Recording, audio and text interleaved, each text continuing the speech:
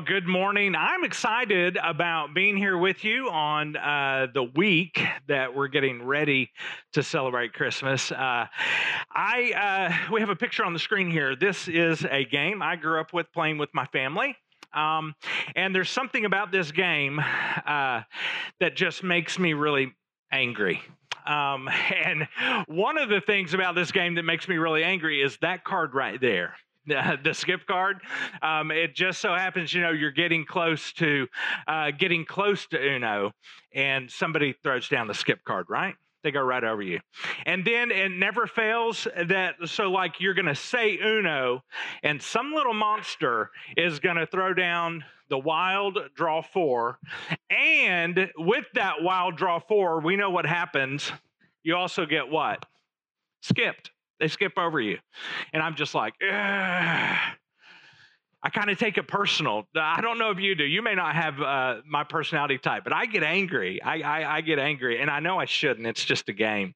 But I fight it back. So if I'm not angry and I'm playing a game with you, it's because I'm really working hard and I'm fighting it. So that's it. Now, it's one thing to be skipped when you're playing a game or Uno. It's a totally other thing to be skipped when you're just in life. That's a whole nother experience.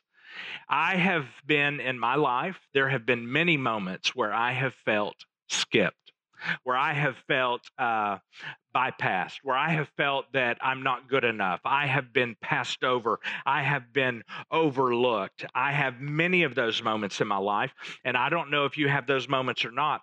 Maybe, though, at some of the times that I've been kind of skipped and passed by and left out and passed over in life have sometimes been things that because something I said, or maybe it was because of something I actually did, and I got kind of, ignored, left out, skipped over. But sometimes it was something that I had no control over. It wasn't anything I did at all. Honestly, I had no control over it. And yet still, I have these snapshots. I brought with me some little snapshots. I don't know if you can see that. I know you can't see what's on it, but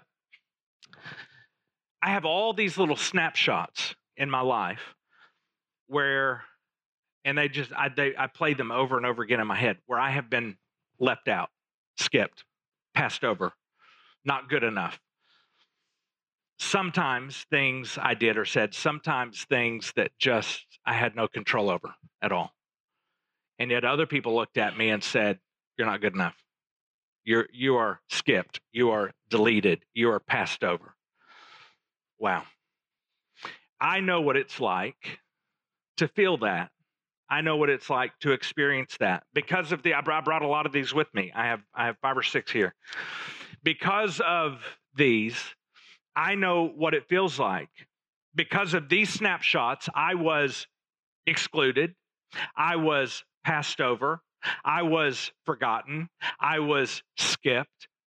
And sometimes I would just simply, completely ignored because of these snapshots. These little moments from time to time in my life. So now I understand, maybe you have not felt that way. Not everybody feels that way.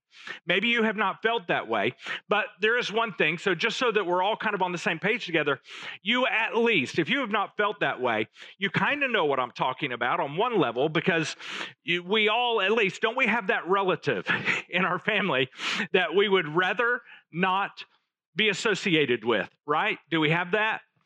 Everybody's got one, right? At least everybody's got one. The cousin Eddie of the family, sure. We've all got that relative. We've all got someone, and we've got snapshots of them too, don't we? We have snapshots of that person in our family. And if we have those snapshots, then we're kind of trying to keep those snapshots in a shoebox and pushed under the bed so nobody finds them, right? We don't want anybody to find any of those because here's why. Those snapshots will make us look bad. And it's not even us. It makes us look bad. It makes the entire family look bad, right? It does. We share the same genetics with that person, right? We share the same bloodline with that person. So here's a side note. I know as you're kind of thinking through this with me, if nobody's coming to mind in your family, I've got some bad news. It's you, right? If no one's coming to mind, then that is you. And, we've all got those embarrassing moments, those embarrassing snapshots in our lives, and we want to put them in a drawer. We want to put them in a box, shove them under the bed. We don't want anyone to find them. We don't want anyone to know that part of our story or that other person that's in our story. Have you ever introduced somebody to, like, maybe your coworker or a boss, and you have to introduce somebody to them out of your family, and you're like, oh, man, what are they going to think? Or maybe you have a girlfriend or boyfriend, and you finally, the time has come, they have to meet your family, and you're like, oh, my word, oh, no, I hope they don't embarrass me. We all have that person in our life that we're just like, oh, I hope they don't show up to the family reunion. I hope they don't show up to the family Christmas party, because come on, what are other people going to think of us because of them? We don't want that specific snapshot of our life to be available for everyone to see, for public. We don't want that to be the only thing that the people around us remember us for. We don't want it to be that snapshot. Now, this year for Christmas, we have been going through the gospel stories and talking these biographies that are written about the life of Jesus. And we've been talking about the Christmas story in each one. So the first week we talked about the Christmas story in Mark, and then last week we talked about the Christmas story in John. And if you thought those were strange weeks, because there's really no Christmas story in Mark and John, if you thought those were weird, it's going to be a little extra weird today. I'm excited about this because I am weird. I'm going to love today, because today we're talking about the Christmas story in Matthew. Now, Matthew, this is going to be fun today, because Matthew actually does something really, really interesting, something very different from the previous two biographies that we read. Here's what Matthew does. Matthew gives us what can be related to kind of, we could call it a trailer, like a movie trailer. This is an actual movie trailer. This is a movie trailer for, it's got two trailers on it actually, The Avengers and also for Hunger Games. So this is an actual, now if you were born after about 2014-ish or so, or if you didn't do much movieing before then, everything since then pretty much has been digital. So you're looking at a piece of history.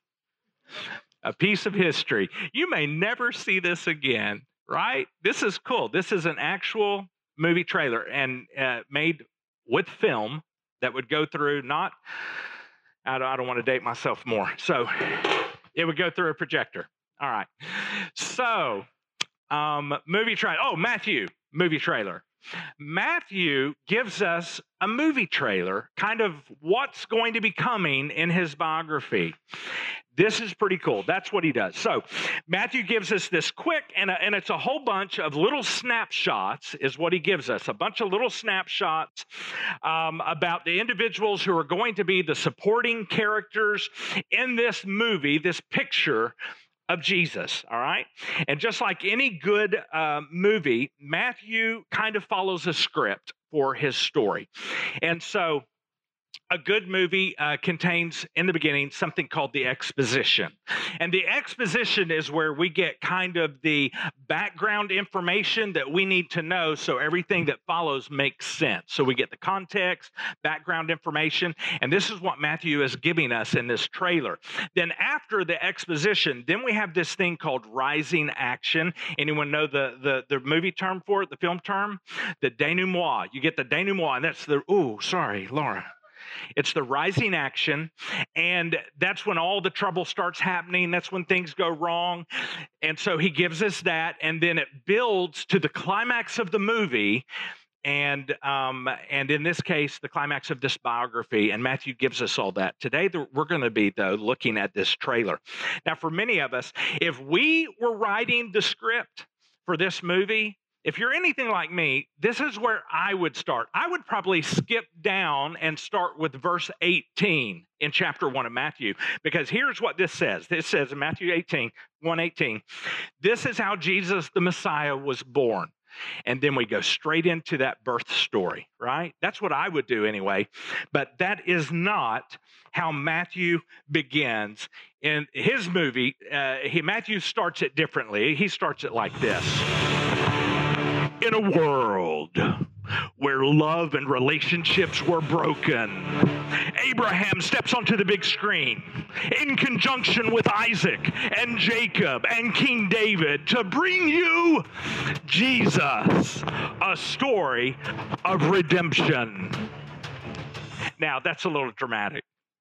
That's not exactly how Matthew starts his movie and his trailer. He does something a little differently. Here's how Matthew begins, but it's basically, it's kind of the same thing. Listen to how he begins. He says this, Matthew chapter 1, verse 1. This is where he starts. This is the record of the ancestors of Jesus, the Messiah, a descendant of David and Abraham. In other words, Matthew's getting ready to give us the bloodline of Jesus. In other words, here are all the people that kind of get to play a part in this great big story, God's redemptive story of all mankind. And we get a picture, a glimpse, a snapshot of a lot of these people. Now think about this. To me, this is kind of cool. It's a snapshot of all the lives whose blood runs directly to Jesus. Matthew tells us in verse 2, Abraham was the father of Isaac. And we're like, okay, Abraham, yeah, I've heard of Abraham. He's kind of like the rock star, the superstar of the old covenant. We know about Abraham. Then he says Isaac was the father of Jacob. And it's like, okay, Abraham, Isaac, Jacob. Yeah, I've heard of Jacob. May not know a lot about him, but yeah, I've heard about him. I know he's in this movie, significant. And then he says Jacob was the father of Judah and his brothers. And it's like, okay, I'm not sure. Maybe I have heard about Judah. I know a little bit. I've heard the line of the tribe of Judah, right? We've heard things like that. So that may be what you're thinking. Yep, I've heard of them. That sounds important to me. And he goes on and on and on, giving us tiny little details about this bloodline that is all pointing to and going to Jesus. And honestly, many of us, if we were to read the Christmas story, we skip over that part. Most of us are not going to sit down around the Christmas tree on Christmas morning and read the bloodline of Jesus. We just aren't. Maybe some will, but most of us are not. But Matthew goes on for 42 generations listing this bloodline of Jesus, starting with Abraham, and he goes all the way until he finally lands at verse 16, which says, Jacob was the father of Joseph.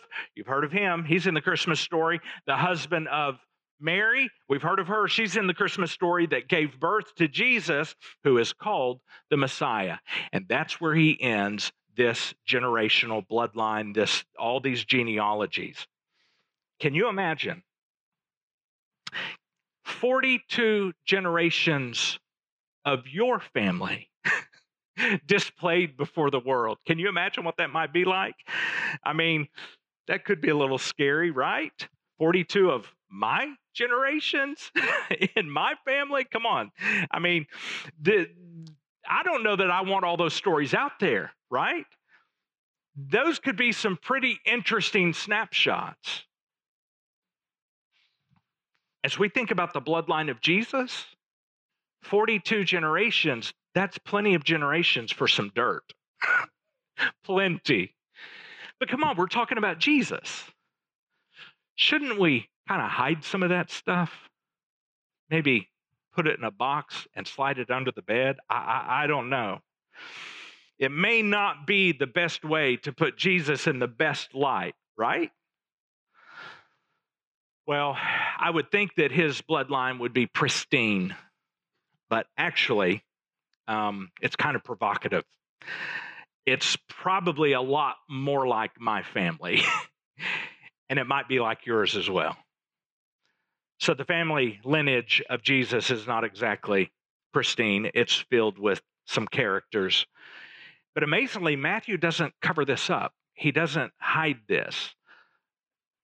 You see, today, I kind of want you to know maybe why all of this stuff is part of Matthew's account of the Christmas story. Why doesn't he just kind of leave some of these things out of the movie? That's a big question, you know? He didn't have to include some of this stuff. But why did he include it? It's very possible because not only is Christmas for getting, right? We talked about that on week 1. And not only is Christmas for giving, we talked about that last week, but today, Christmas is also about forgetting. And quite honestly, some of the people who have been cast into Matthew's film, well, like me, some of those people probably should have been passed over. They should have been skipped, maybe even ignored, passed over, excluded. You see, Matthew gives us 42 generations, all in order, but there are 48 names that he lists in those 42 generations, when the truth is he only needed 41 names. There are names that we would expect to hear as he goes through this genealogy of Jesus. We hear names like Abraham and Isaac and Jacob and Judah and King David. Those may be names that you have heard. We would expect those to be in there. And then there's some names that you've never heard of. There's this guy. Let's see who he is. Yeah, that guy. Ever heard of him? And this other guy too. Who's that? Yeah. Ever heard of them? I mean, they are in the line of Jesus, the bloodline of Jesus. So there's people we've heard of, people we've never heard of, and they're all part of this family tree of Jesus. But here is the point where the plot thickens. There's also some unexpected names that Matthew chose to include and chose to highlight in the bloodline of Jesus. In fact, there are 7 extra names, and of those 7 names, 4 of those names were shocking, even scandalous. They probably should never have made the movie. They should have been left on the cutting room floor.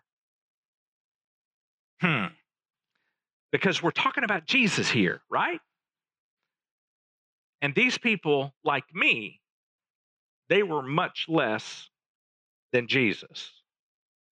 They didn't exactly fit the narrative that Matthew was about to build. Not exactly what the people thought they were getting ready to read.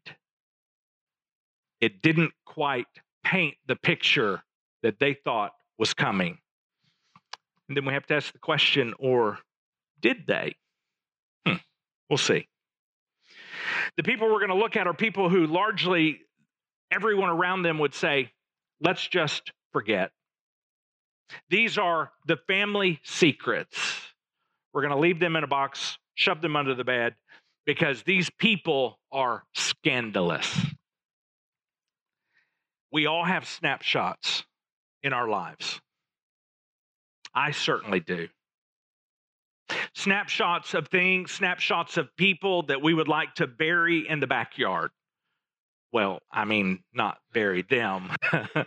Not them, because then we would be the scandal, right? No, not them. No, it's the snapshot, the memory, the thought. We want to bury that. We don't want to have to think about that again.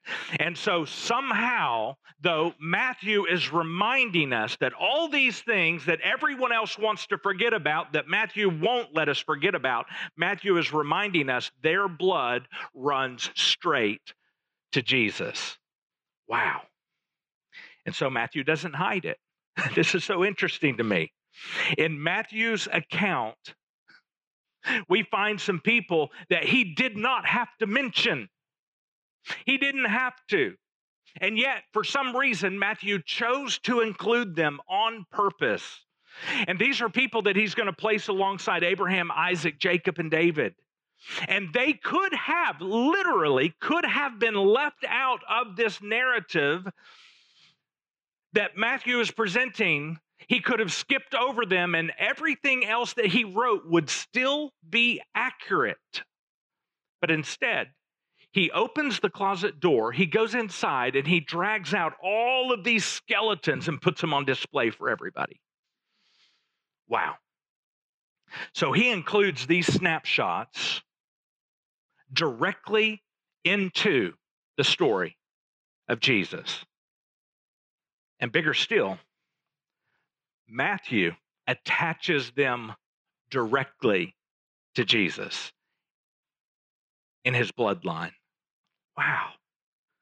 These people get a film role. And now, forever and for always, they are going to be listed in the credits. When the rest of the family would look and they would say, maybe they're thinking more like a gangster. Forget about it.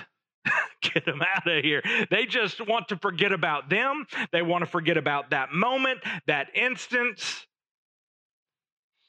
They might be thinking, they're not good enough for this movie. Matthew chooses to include people like Tamar. Shocking, first of all, because if we look at the culture that Matthew is writing in, Tamar is obviously a woman.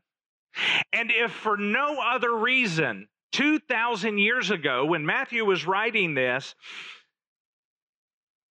according to their cultural norms, it would have been more appropriate for him just to skip over and overlook any woman at all. Now, we would not agree with that today.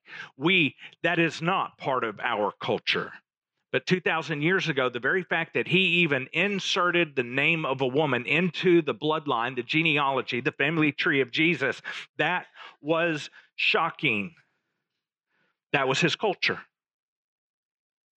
Never in those days was a woman to be included with things like that. But there she is. She's there. But not only that, it gets worse. Tamar is one of those family secrets. And the sad thing is, Tamar is a victim. She was a victim of circumstance, and I would say that was brought upon by people. So she was a victim of people. And she was reduced to doing something she probably would have never done. See, Tamar pretended to be a prostitute. And she tricked her father-in-law into upping the rating of the movie. She tricked her father-in-law into sleeping with her, and as a result, she had a child, and this child was directly in the bloodline of Jesus when that child was born. And honestly, really through no fault of hers, Tamar did something that probably should have excluded her from the bloodline of Jesus. But Matthew, for some reason, does not. And in chapter 1, verse 3, there she is. You will find Tamar. Just like you will also find the name Rahab. Now, Rahab never should have been included in the bloodline of Jesus for really all the same reasons. She was a woman and she was a prostitute, except in contrast, Rahab didn't just pretend to be a prostitute one day. Rahab was a prostitute every day for a period of time and for years. And so she never should have made the list. But right there in Matthew chapter 1, verse 5, you find Matthew inserted her name legitimately, and it's there, and it's Rahab. And you find that Rahab is the mother of a man named Boaz. Now, Boaz is the guy who married a woman named Ruth. Now, Ruth is also included in this genealogy, this bloodline of Jesus. Now, Ruth, her family secret was not something of morality or immorality. Her family secret No, not like the first two. Her family secret was her race. Okay? Ruth's race was her family secret. So remember that Matthew is writing to Jews. Okay? He's writing to Jews. Matthew himself is a Jew. And Matthew is attempting to convince Jewish people about the legitimacy of Jesus. And Jews in that day pretty much hated Gentiles, which was anyone who was not a Jew. They pretty much hated Gentiles. And Ruth was a Gentile. There's the family secret. She was not a Jew. Right there. Plain as day. Matthew in chapter 1, verse 5, we are going to read about Ruth. And we find out that Ruth, this non-Jew who's in this bloodline, this Jewish genealogy, this Jewish bloodline, we find out that Ruth is the mother of this man named Obed. You may not have heard of Obed, but Obed is the grandfather of King David. Maybe you've heard about King David. So that makes Ruth King David's great-grandmother. Now, this may not be and is not a big deal to us as we hear this. What's the big deal? No big deal. But when a Jewish reader would hear this bloodline and this Jewish genealogy, and to unnecessarily, Matthew did not have to put this in, to unnecessarily include a non-Jewish grandmother of King David, this would have been highly, highly offensive. Why, Matthew? It's like, I don't understand, Matthew. Why? Why wouldn't you just ignore this? Why wouldn't you just ignore the embarrassment that there is a non-Jew in this Jewish genealogy? Why not just hide that? Like maybe, Matthew, we should hide Bathsheba. She shows up next. Again, a woman, so we don't have to go over that again. She shouldn't have been included based upon that culture of that day. And I mean, yeah, she is the mother of King Solomon, but here's what we're missing here. See, David and Bathsheba together were adulterers. And do you know what the law says about adulterers for an Israelite? You should go look it up. It was scary. She shouldn't have shown up in the bloodline of Jesus in this Jewish genealogy. For many reasons, there should have been zero chances of any of these ladies being a part of this movie. And yet, Matthew is reminding us that their blood flowed straight to Jesus, the Messiah. And Matthew doesn't hide that fact, but he easily could have, but he doesn't. Most of Israel would have rather have forgotten about those stories, maybe even forgotten about those lives, to forget about those people, to pass them over, to leave them out, because they didn't want to be reminded of these snapshots in their history. And I'll be honest, when it comes to Jesus, I should have been left out as well. I should have been left out. I should have been skipped over. I should have been ignored. You guys have no idea. I should have been excluded. I should have been passed by. Jesus should have walked past me, and he should have kept walking and never looked back. And maybe you feel that way too. Let's face it.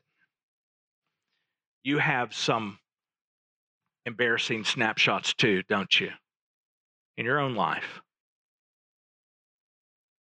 There are plenty of reasons why Jesus should have skipped us and passed us by.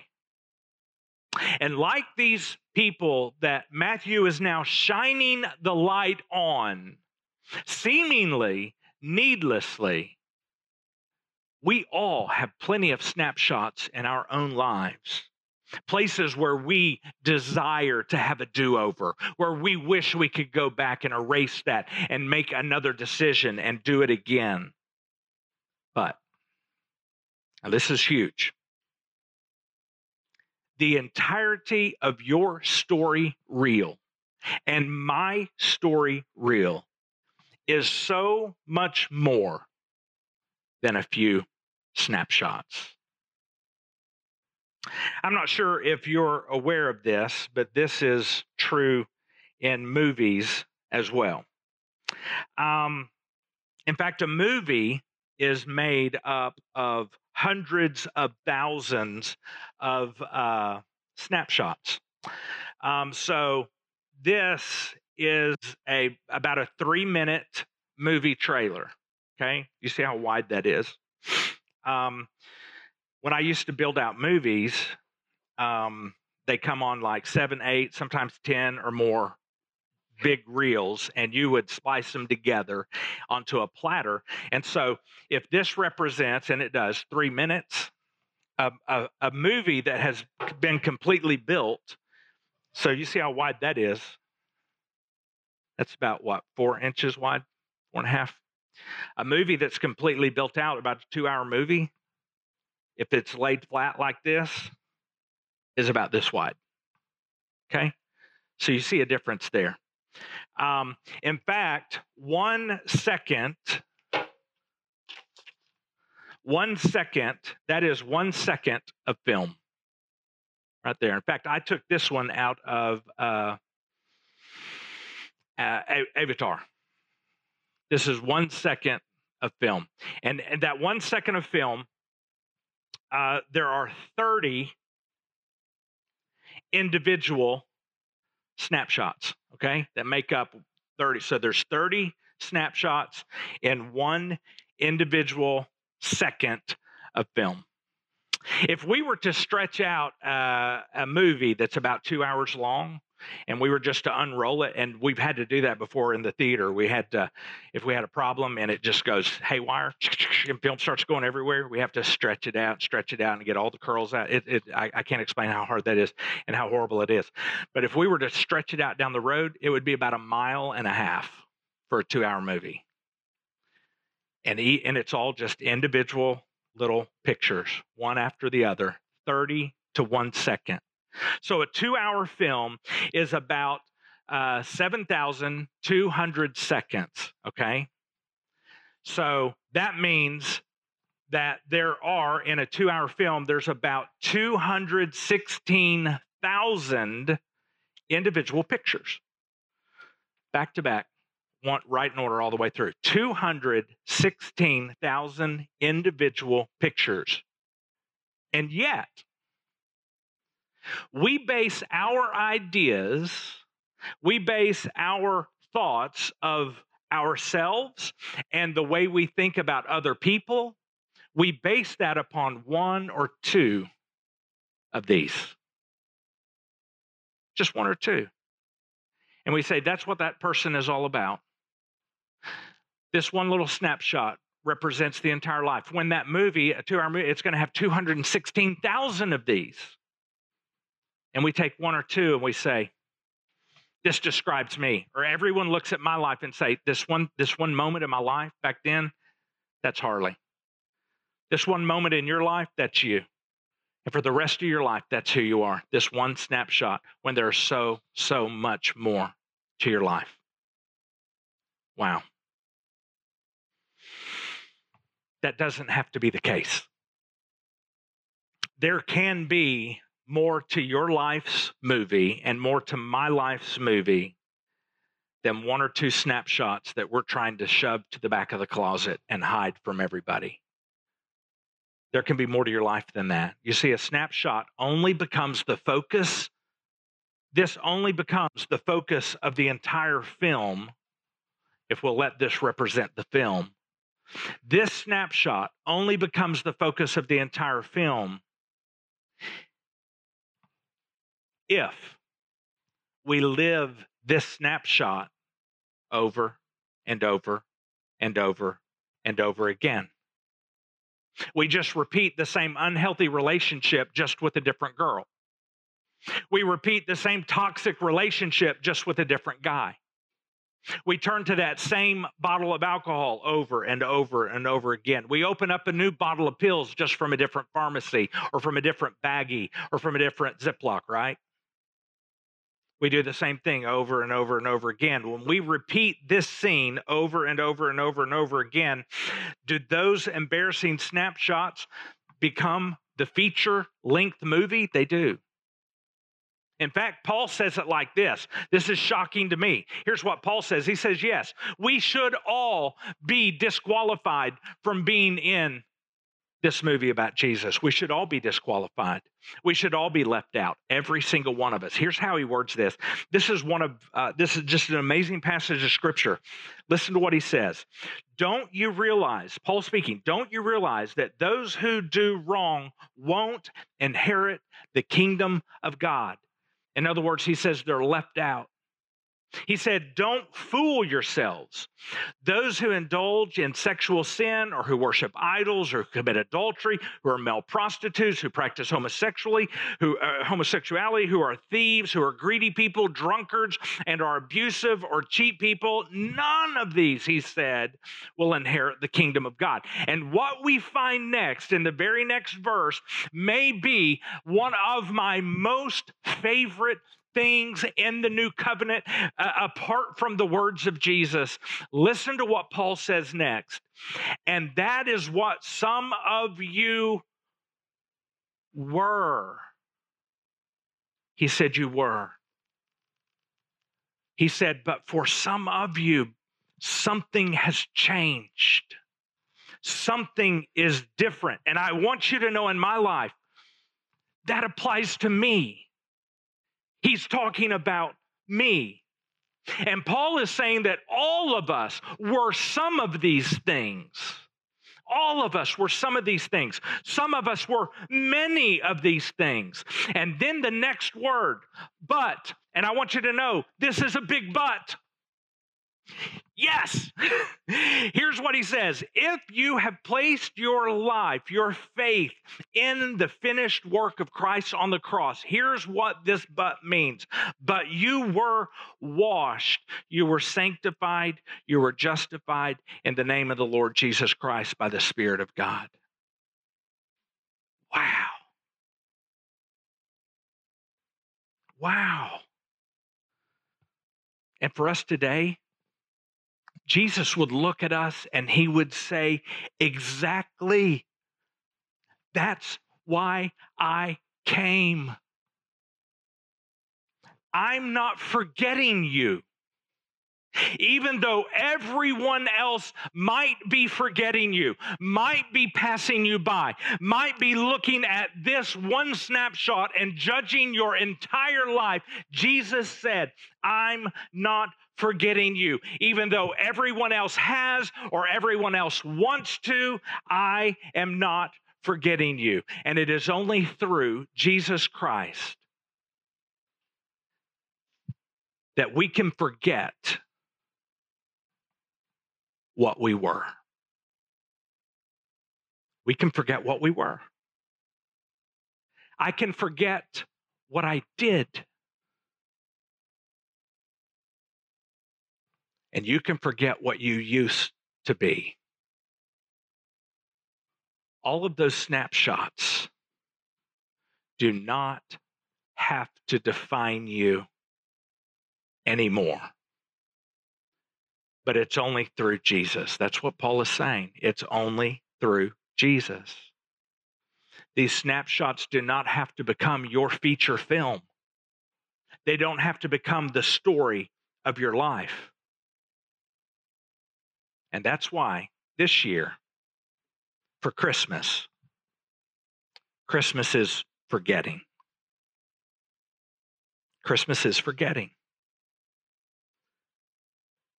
The snapshots of Tamar and Rahab and Ruth and Bathsheba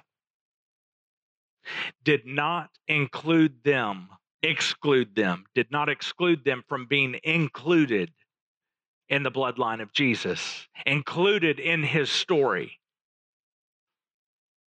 And for you and me, that thing that we've been hiding, that snapshot we've been hiding, that snapshot that we've been keeping secret, the reason why that maybe for a season